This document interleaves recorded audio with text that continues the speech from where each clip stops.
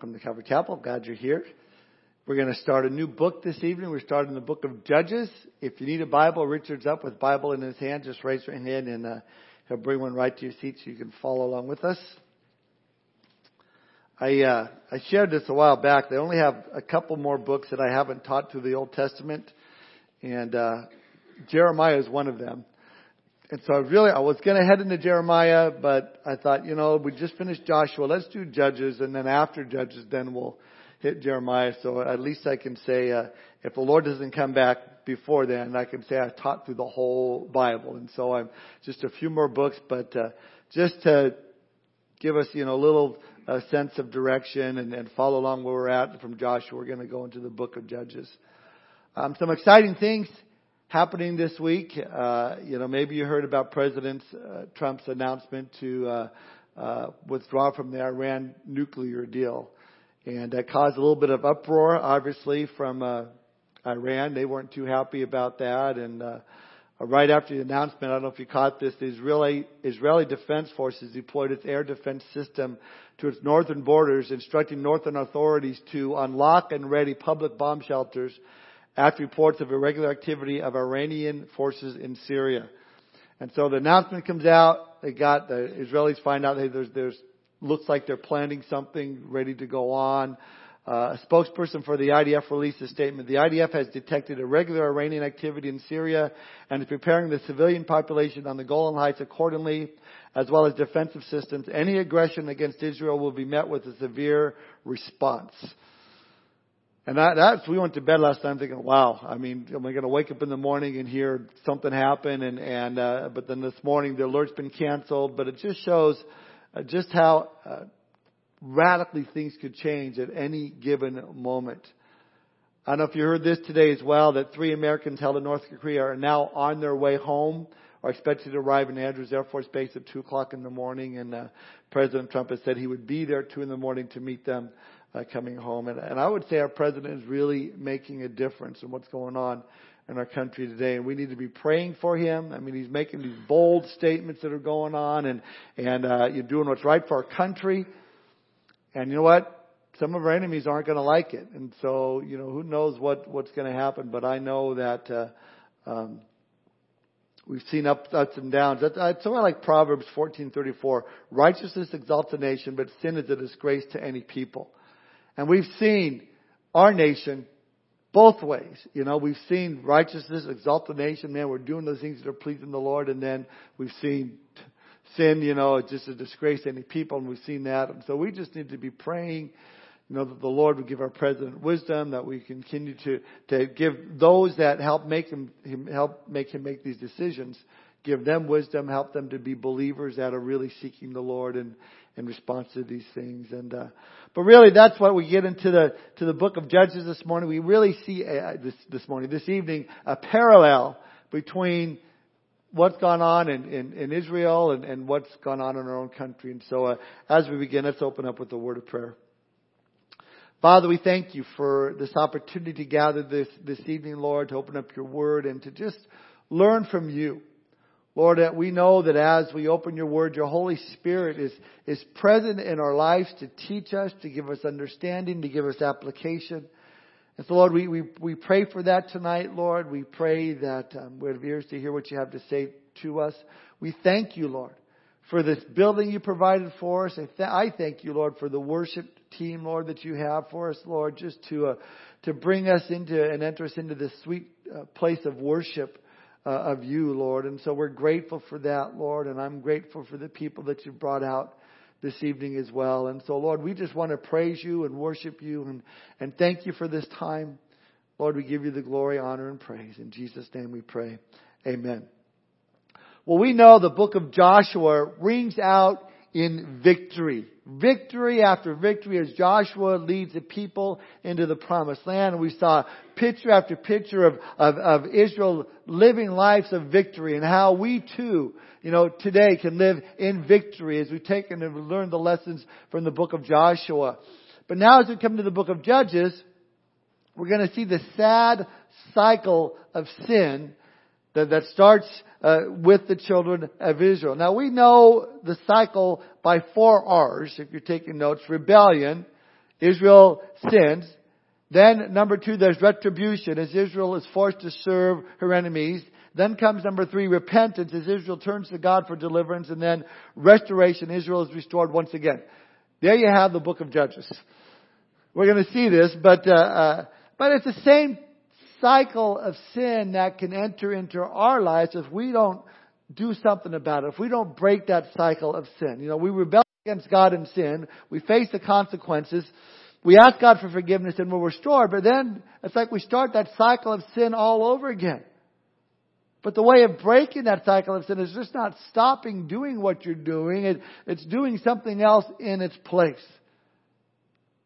Paul tells us in Ephesians 4:28, let him who stole still no longer, but rather let him labor, working with his hands what is good, that he may have something to give who has need. So if you're a thief, you've had this problem stealing. Okay, it's not enough just to say, I'm sorry, Lord, I repent.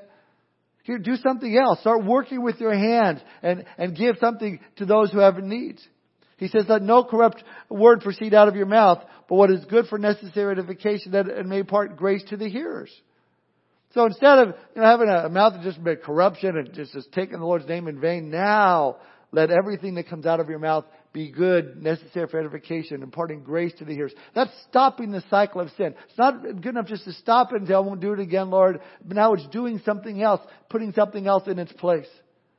He says, let all bitterness, wrath, anger, clamor, evil speaking be put away from you with all malice. But he says, be kind to one another, tenderhearted, forgiving one another, even as God in Christ has forgiven you. So we see just that's how to do it. But Israel never broke that cycle. And as a result, they had to face some serious consequences. I think one word to summarize Israel's problem over and over again is that of compromise. They failed as a nation in what God has called them to do because of compromise. And that really is one message to be found in the book of Judges is that compromise leads to sin. And sin doesn't pay. Sin will destroy you. Gary Richmond, he's a former zookeeper, had this to say, raccoons go through a glandular change in about 24 months. After that, they often attack their owners. Since a 30-pound raccoon can be equal to a 100-pound dog at a scrap, I felt compelled to mention the change coming to a pet raccoon owned by a young friend of mine, Julie. She listened politely as I explained the coming danger. I'll never forget her answer. It'll be different for me. And she smiled as she added, Bandit wouldn't hurt me. He just wouldn't. 3 months later, Julie underwent plastic surgery for facial lacerations sustained when her adult raccoon attacked her for no apparent reason. Bandit was released into the wild. He says the moral of the story is that sin too often comes dressed in an adorable disguise. And as we play with it, how easily it is to say, it'll be different for me. The results are predictable. Well, the good news, however, is the book of Judges that although the people of Israel compromised and fell into sin, they were also delivered from sin when they called upon the Lord. God is faithful. And praise God that He does the same thing for us as well. Now there's a recurring phrase in the book of Judges, and that is, in those days Israel had no king. And this seems to indicate that the book of Judges was written during the time that Israel had a king. Because why else would they say during this time Israel had no king? Some say it was written during the time of King Saul. As far as the authorship goes, in the Jewish Talmud, it says that it was Samuel as the author of it, but we really can't know for sure. We do know that the book of Judges does cover a span of time from Joshua to Samuel in Israel's history, about 335 years. The word judges in Hebrew means to exercise authority, to judge, govern, vindicate, punish. And the judges, as we'll see, are just ordinary people whom God empowered to act with His authority to save His people from their oppressors. Now, they weren't like the kings. It wasn't one king would die and then another one would take over. Rather, they were occasional deliverers that God raised up for a specific purpose. Now, with that as a way of introduction, look now at verses 1 and 2 of Judges chapter 1. Now, after the death of Joshua, it came to pass that the children of Israel asked the Lord, saying, who shall be first to go up for us against the Canaanites to fight against them? And the Lord said, Judah shall go up. Indeed, I have delivered the land into his hand. So, now, Israel made a good start. Even though they've been promised victory, they're still seeking the Lord for the particulars. Same thing can be said for the church today. Even though God promises us victories in our lives, we need to seek the Lord for the particulars. He's given us His word for wisdom to obey, but we need to seek the Lord personally in prayer to confirm His direction.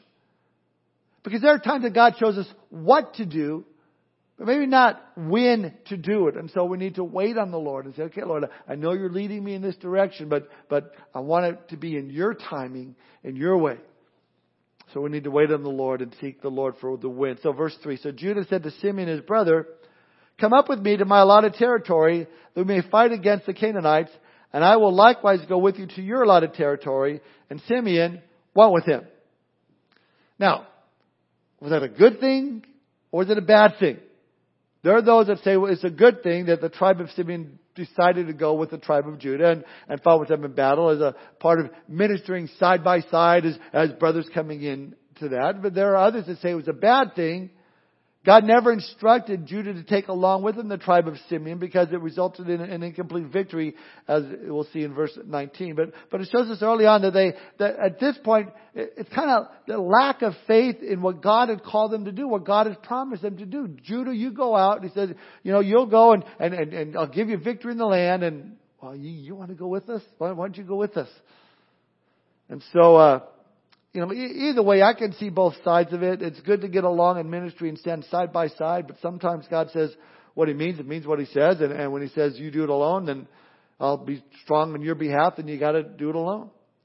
Well, read in verse 4. Then Judah went up, and the Lord delivered the Canaanites and the Perizzites into their hand, and they killed 10,000 men at Bezek. And they found Adonai-Bezek in Bezek and fought against him, and they defeated the Canaanites and the Perizzites. Then Adonai-Bezek fled, and they pursued him and caught him and cut off his thumbs and big toes. And Adonai-Bezek said, 70 kings with their thumbs and big toes cut off used to gather scraps under my table.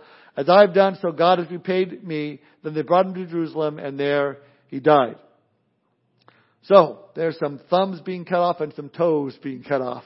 And you go, what is that all about? 70 kings, had their thumbs cut off. And it's interesting. Why your toes and why your thumbs? Well, think about it. Losing those parts of your body resulted in losing your warrior skills. Without a thumb, how could you hold on to your sword? It's like no thumb is there, so you couldn't really fight. Without a big toe, you really couldn't run. Now, this was something common that they would do in war. But this was wrong for the tribe of Judah because mutilation was a part of pagan practices. And they were acting like pagans in doing so. Now, with that said, it was also payback time for Adonai-Bezek, and he recognized this. He said he conquered 70 kings and done the same thing to them. And rather than killing them, he incapacitated them, he humiliated them, and treated as dogs in the palace. And so he says, as I have done so, God has repaid me in verse 7. There's an interesting scripture in Galatians chapter 6, verse 7 that declares, do not be deceived. God is not mocked. For whatever a man sows, that he will also reap. Jesus said this in Matthew 7:2, for with the judgment you judge, you will be judged. And with the measure you use, it'll be measured back to you. Adonai-Bezek says, as I have done, so God has repaid me. Now Paul does tell us in Romans 12 verse 19, beloved, do not avenge yourself, but rather give place to wrath, for it is written, vengeance is mine, I will repay, says the Lord. So this really could be, Bezek could be speaking the truth here. God is as I've done it, God is taking vengeance out on me, and it's causing me to lose my toes and my thumbs as well. But again, for the tribe of Judah, you can just see again, they're asking Simeon to come along and help them out. Now they're asking, they're doing some of the pagan practices, cutting off the toes and the thumbs. Verse 8. Now the children of Judah fought against Jerusalem and took it. They struck it with the edge of the sword and set the city on fire. And afterwards the children of Judah went down to fight against the Canaanites who dwelt in the mountains, in the south and in the lowland. Then Judah went against the Canaanites who dwelt in Hebron. Now the name of Hebron was formerly Kiriath Arba, and they killed Sheshai, Ahiman, and Talmai. From there they went against the inhabitants of Deborah. The name of Deborah was formerly Kiriath Sefer. So basically this was Old Testament equivalent shock and awe. It's like they were successful and said, all right, let's go. Let's keep going. And they were incredibly successful. Verse 12. Then Caleb said, whoever attacks Kiriath Sefer and takes it, to him I will give my daughter Aska as wife. And Othniel, the son of Kenaz, Caleb's younger brother, took it, so he gave him his daughter Aska as his wife. Now it happened when she came to him that she urged him to ask her father for a field. And she dismounted from her donkey, and Caleb said to her, "What do you wish?" So she said to him, "Give me a blessing, since you have given me the land of the south. Give me also springs of water." And Caleb gave her the upper springs and the lower springs. Now you go, didn't we just read this someplace? Absolutely. Remember in Joshua chapter 15, we talked about her and this whole situation. Othniel here was the nephew of Caleb, cousin of Aska, and he rises up and he takes the city. And so Caleb gives his daughter Aska to him for his wife. And then Caleb's daughter here comes to her dad and asks us for some springs. And Aska, Caleb, says sure, and gives her the upper and lower springs for that area. Again, we talked about it in Joshua chapter 15. But I think that Caleb was killing two birds with one stone. Finding someone that would stand up for the Lord and do what is right and take the land, and finding someone that was just right for his daughter. And you can't blame a dad for that. I'm going to give my beautiful daughter to the guy that shows himself worthy, that can really fight the battles here and relies on the Lord. Says, all right, you're the guy, and I'm going to give my daughter to you for that. Verse 16. Now the children of the Kenite, Moses' father-in-law, went up from the city of palms with the children of Judah into the wilderness of Judah, which lies in the south near Arid. And they went and they dwelt among the people. Now the city of palms, we know, is Jericho. Now this really is just a genealogical note. There were those among the Israelites who were not Hebrew, but who were not enemies either, so they lived in the wilderness of Judah. Verse 17. And Judah went with his brother Simeon, and they attacked the Canaanites who inhabited Zephath and utterly destroyed it. So the name of the city was called Hormah. Also Judah took Gaza with its territory, Ashkelon with its territory, and Ekron with its territory. So the Lord was with Judah, and they drove out the mountaineers, but they could not drive out the inhabitants of the lowland because they had chariots of iron.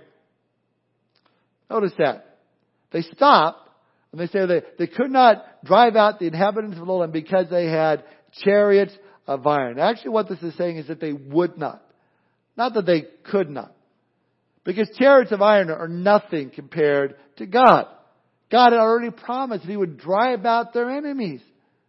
And we're just seeing really a lack of faith in the promises of God. We know later on in chapter 4, Deborah is going to lead Israel into victory against an army of 900 iron chariots. Furthermore, the greatest victory that would come would be from David, and David never used iron chariots. In fact, it was David who would write later in Psalm 20 verse 7, some trust in chariots and some in horses, but we remember the name of the Lord our God. So you just see again kind of this subtle downhill path that they're taking. Now they've still got some victories going on, but they're not the complete victories as God would have them. They compromised and they fell short because of the supposed difficulty. And again, this goes to show you that partial obedience is disobedience, and the fruit of disobedience is incomplete victory. I mean, you can't expect to have victory over areas in your life unless you're fully relying on God, obedient to God's Word. But the compromise doesn't stop with the tribe of Judah. Look now at verse 20. And they gave Hebron to Caleb, as Moses had said. Then he expelled from there the 3 sons of Anak. But the children of Benjamin did not drive out the Jebusites who inhabited Jerusalem. So the Jebusites dwelt with the children of Benjamin in Jerusalem to this day. Now Caleb, remember him. I mean, Caleb was the epitome of trusting in God. No matter how bleak things look, you look to Caleb and go, man, we're going to take it. I mean, remember Caleb saying, let's take the land. Who cares if there are giants in there? God is for us.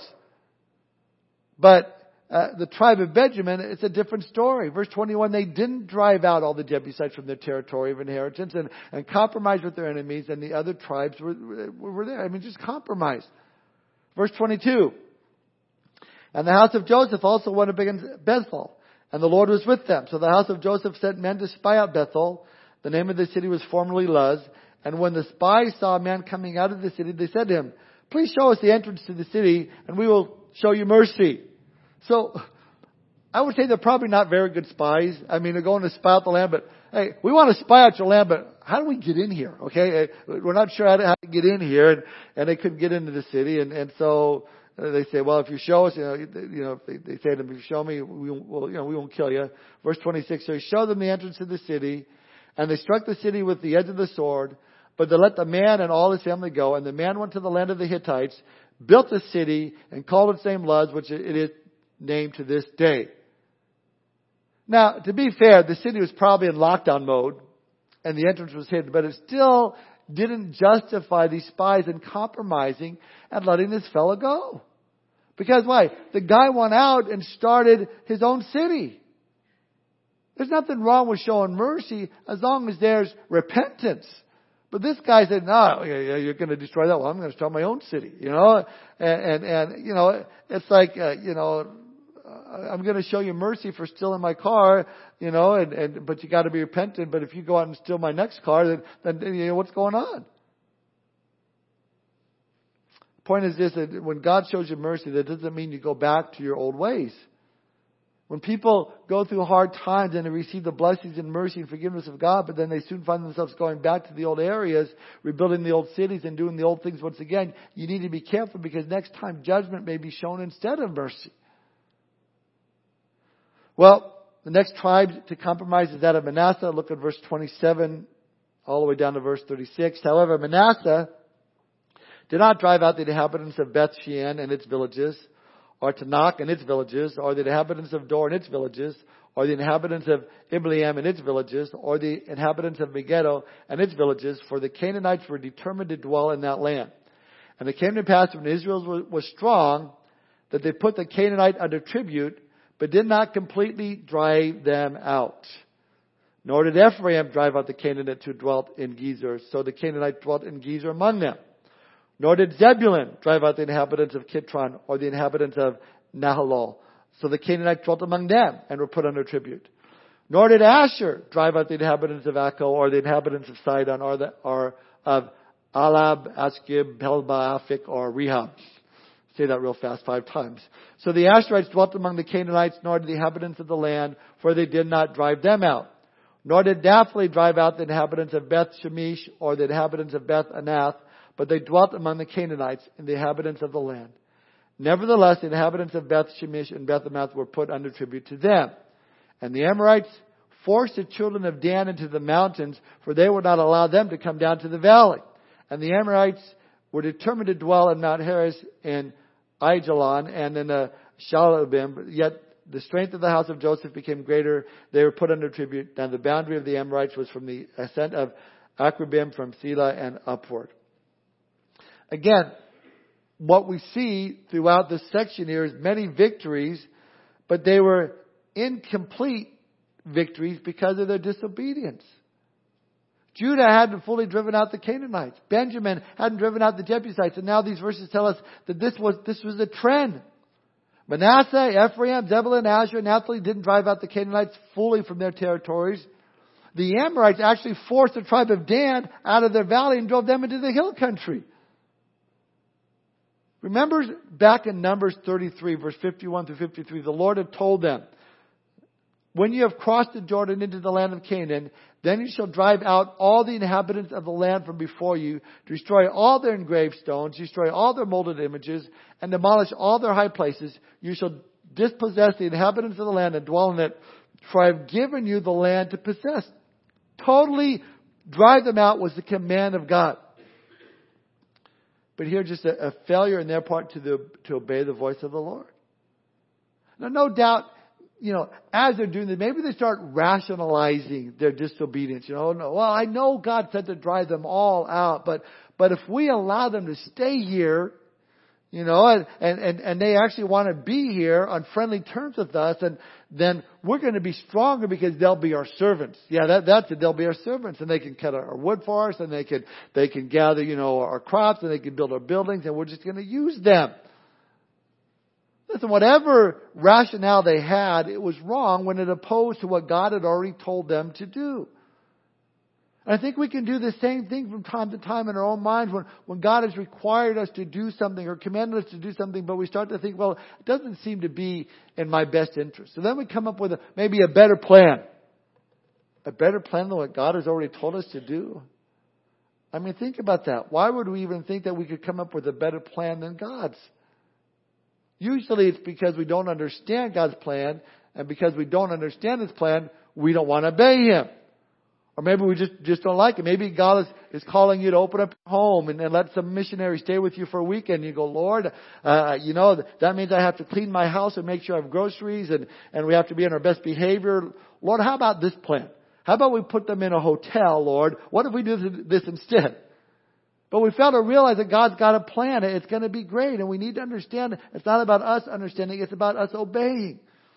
And yes, I have some missionaries coming to our home at the end of the month, and they're going to be staying at our house. You're going to be praying for us. But I'm opening up our house for them. But you see, I can go, oh Lord, I don't like that plan. What if we do this plan and we're not fully obeying the Lord? And we need to, whether it makes sense to us or not. Because sooner or later we're going to find out that God's plan is always a better plan than whatever plan we can come up with. Because He's got infinite wisdom and He knows what the best thing is for our lives. Well, Israel did their own thing. They planted seeds of disobedience, and now that's going to lead to reaping sinful fruit as they fall into idolatrous sin. Look now at verse 1 of chapter 2. As God confronts them on their compromise.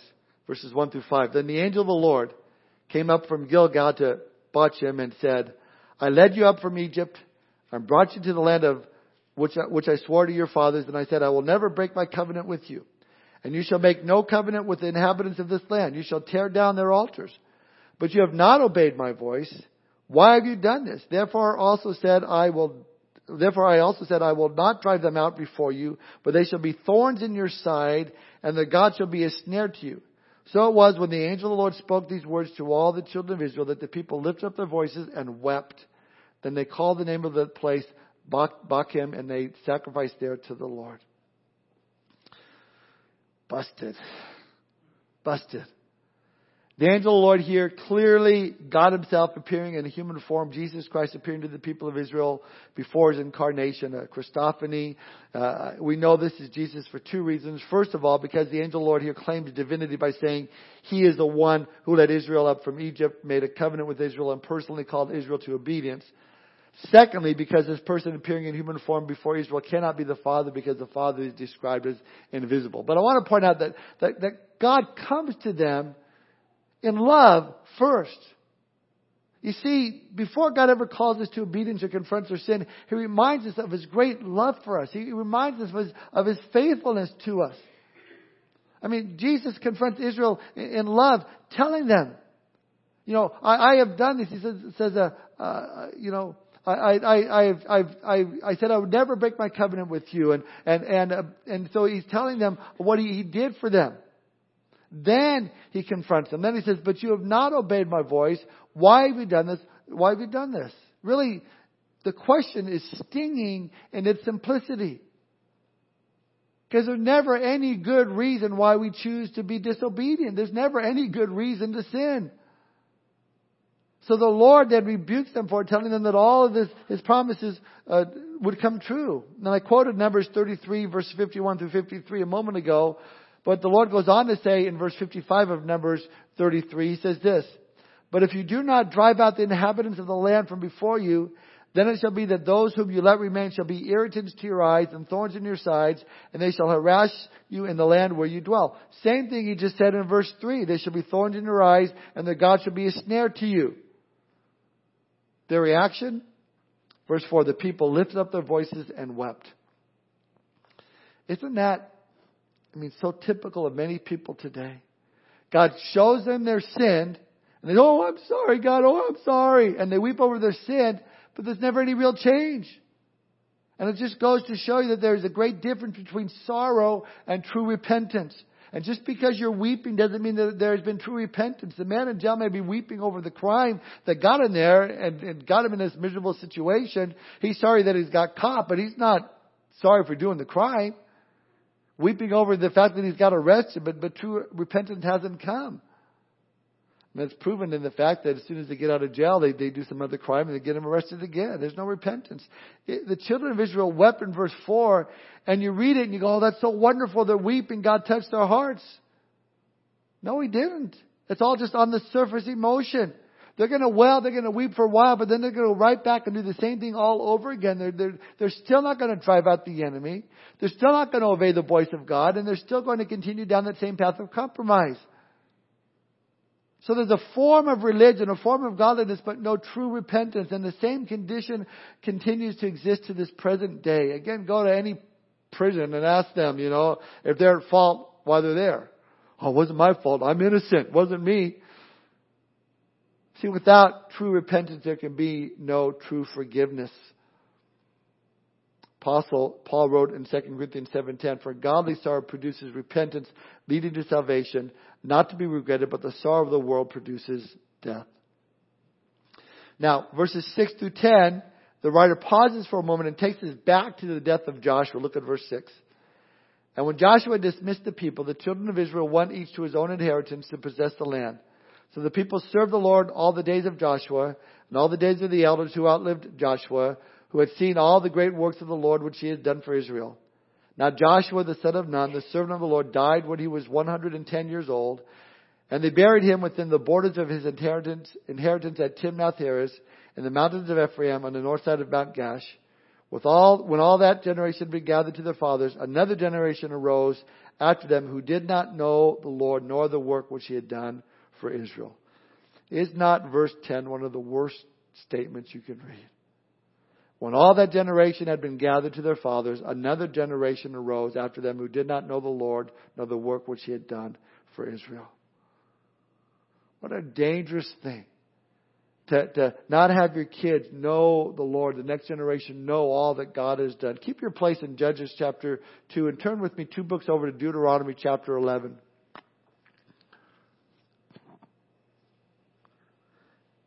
Deuteronomy chapter 11, verse 16.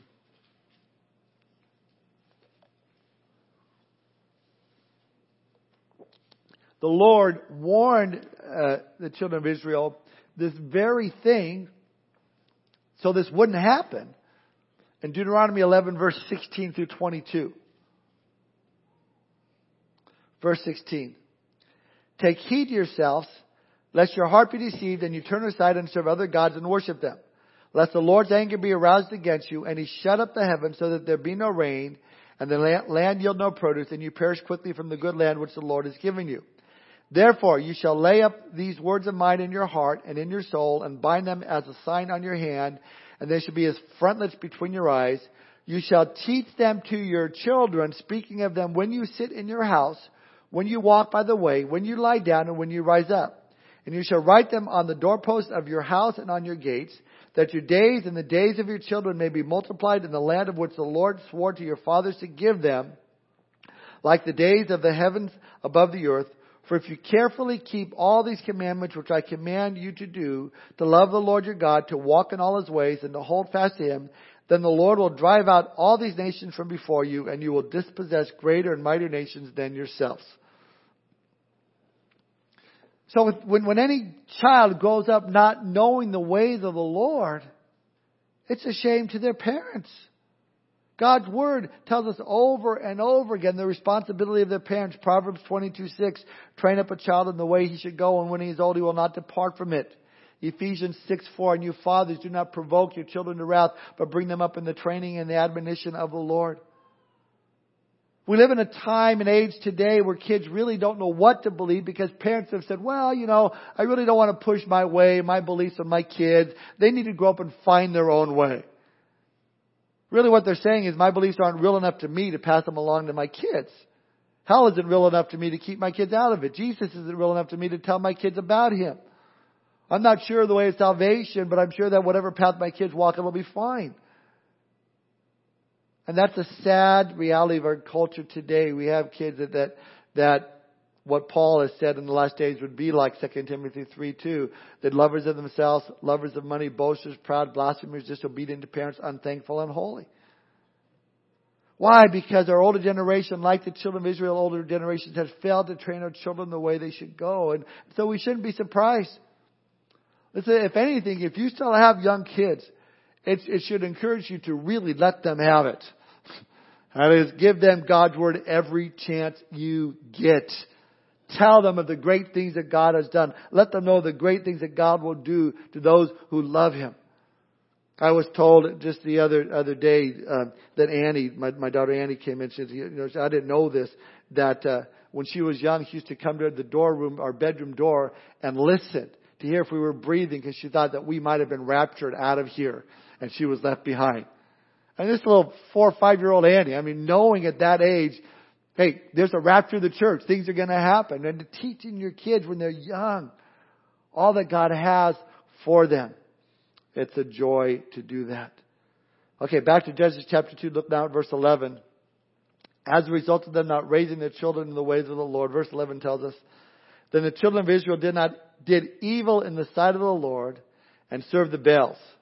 And they forsook the Lord God of their fathers, who had brought them out of the land of Egypt. And they followed other gods from among the gods of the people who were all around them. And they bowed down to them, and they provoked the Lord to anger. They forsook the Lord and served Baal and the Ashtaroths. And again, here's the beginning of that cycle of sin we talked about earlier. The people fall into idolatry of the ungodly nations around them. They begin to worship the Baal and the Ashtaroths. Baal was the god seen in the thunderstorms. He was a god of the intellect. Because the people there, they were reliant upon the rain, and because the weather was a mystery to them, Baal was their explanation for everything that they could not understand. So he was a high god of the Canaanites, having control over the weather. What probably began as farmer superstition, asking Baal to rain on their crops, turned into God-forsaking idolatry. Now Ashtaroth, on the other hand, was the goddess of fertility and sex. Worship of her usually consisted of having sexual relations with temple prostitutes. I'm sure the Israelites at the time, they probably rationalized this. Oh, it's just a little superstition, it's just a little entertainment. What's a little pleasure? We still believe in our God. What harm can these gods do? And before you know it, they're in a full-blown idolatry. Same thing happens today. People seeking superstition instead of God. People trusting in their own intellect and hooked on the worship of the god of sex on the internet. Nothing new under the sun.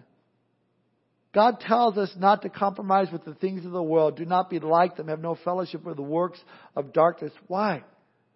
Is it because He's a big meanie in the sky and He's holding out on us? No, because He loves us. And He knows how harmful sin is to our lives.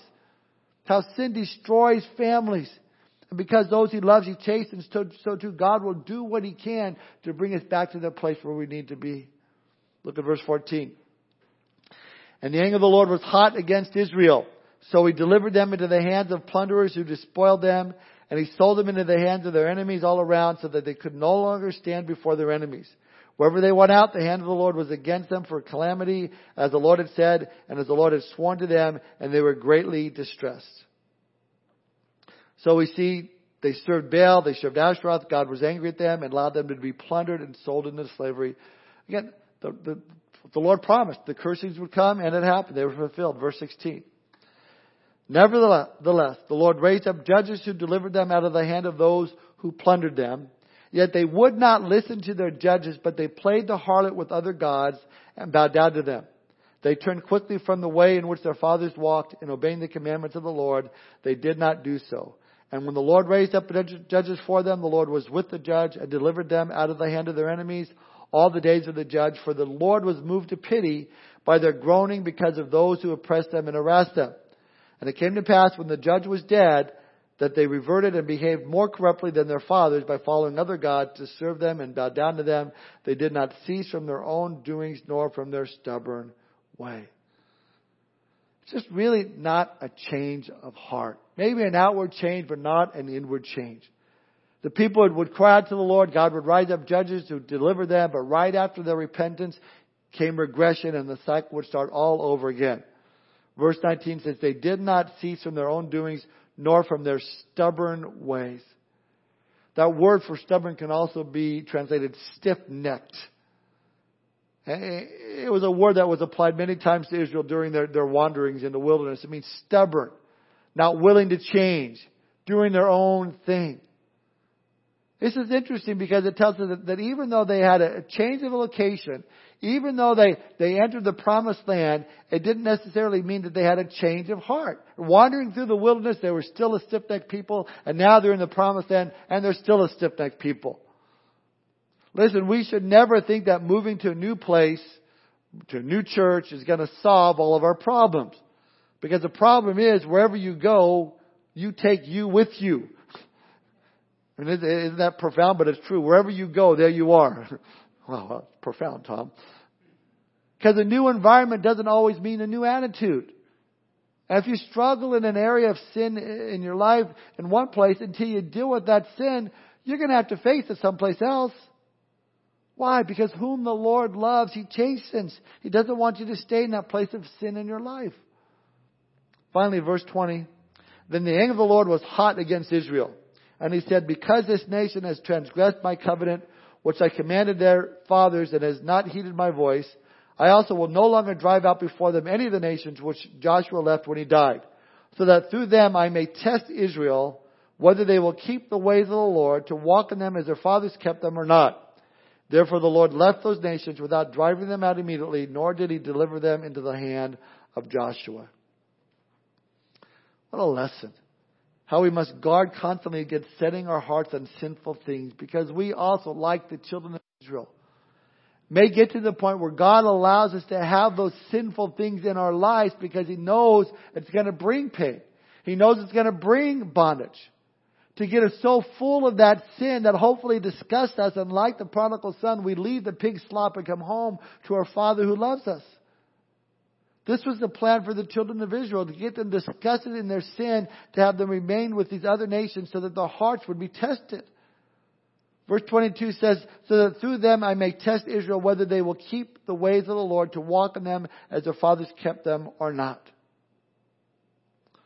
Understand, when we go through difficult times, it just may be a test. If you've been away from the Lord and God allows you to go through a difficult time, He may be trying to get your attention. You might be in the middle of a midterm. Maybe it's a final exam. I don't know. But are you going to follow Him or are you going to not? As well as temptations can be a test. These nations were a source of temptation to the Israelites. And since the people did not choose to thoroughly remove these nations, God allowed them to be around in order to be a test for the nations. Now why would they follow God or would they follow the world? Sometimes I hear people say, well, if God doesn't want me to give into this temptation, then He's going to have to take this temptation away from me. You've got it all wrong.